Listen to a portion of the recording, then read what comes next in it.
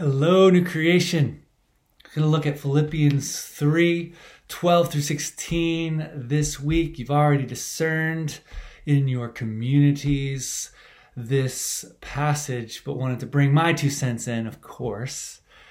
And here Paul is coming off the heels of describing how he considers everything rubbish, dung, in comparison to knowing Jesus Christ. And he says, I am going to press on and give my all to attain the resurrection from the dead.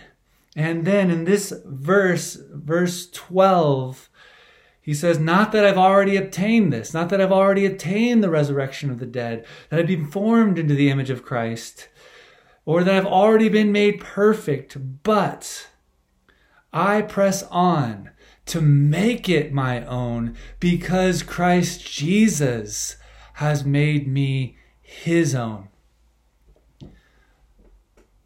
Good news, friends. There is a present and active love of God.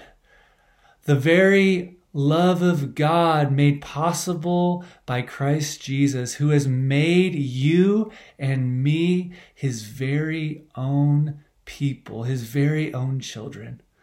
The love of God has made you his very own.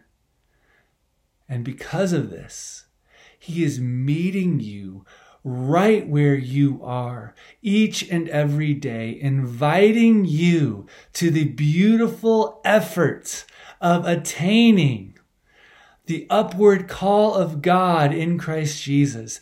He is making possible and meeting you with his love, enabling you to expend the effort involved in cooperating with the grace of God and the salvation given to you each and every moment of your life. There is a question that we often have.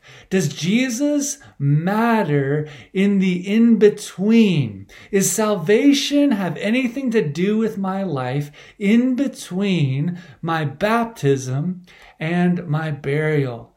My coming to faith in Jesus and my going to be with him forever? Often the evangelical church in the Western world has focused on those 2 points in your life.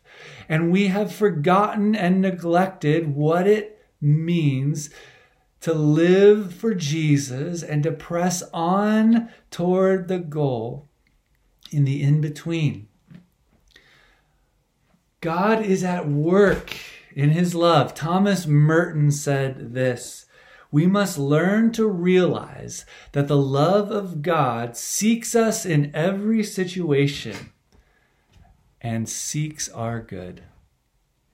Paul here describes extreme amount of effort expended in his daily life to press on toward the goal of hearing God saying, well done, good and faithful servant, receive your reward.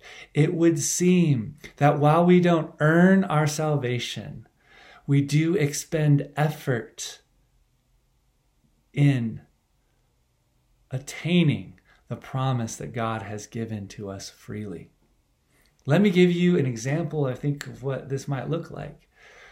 I, later in life, went back to school for some grad school, and I was pursuing 2 master's degrees. And I went and not really knowing how I was going to pay for it necessarily. And I had applied for some scholarships, and I was awarded a full ride scholarship academically for both master's degrees. It covered the cost of all the academic instruction that I would receive to pursue that education, to receive 2 master's degrees. Now, I got that letter, I got that email that the price had been paid for me to go to school and to be formed and to be shaped by the content of what I would be learning, scriptures and also social work and sociological dynamics and all of these things. And I was awarded that.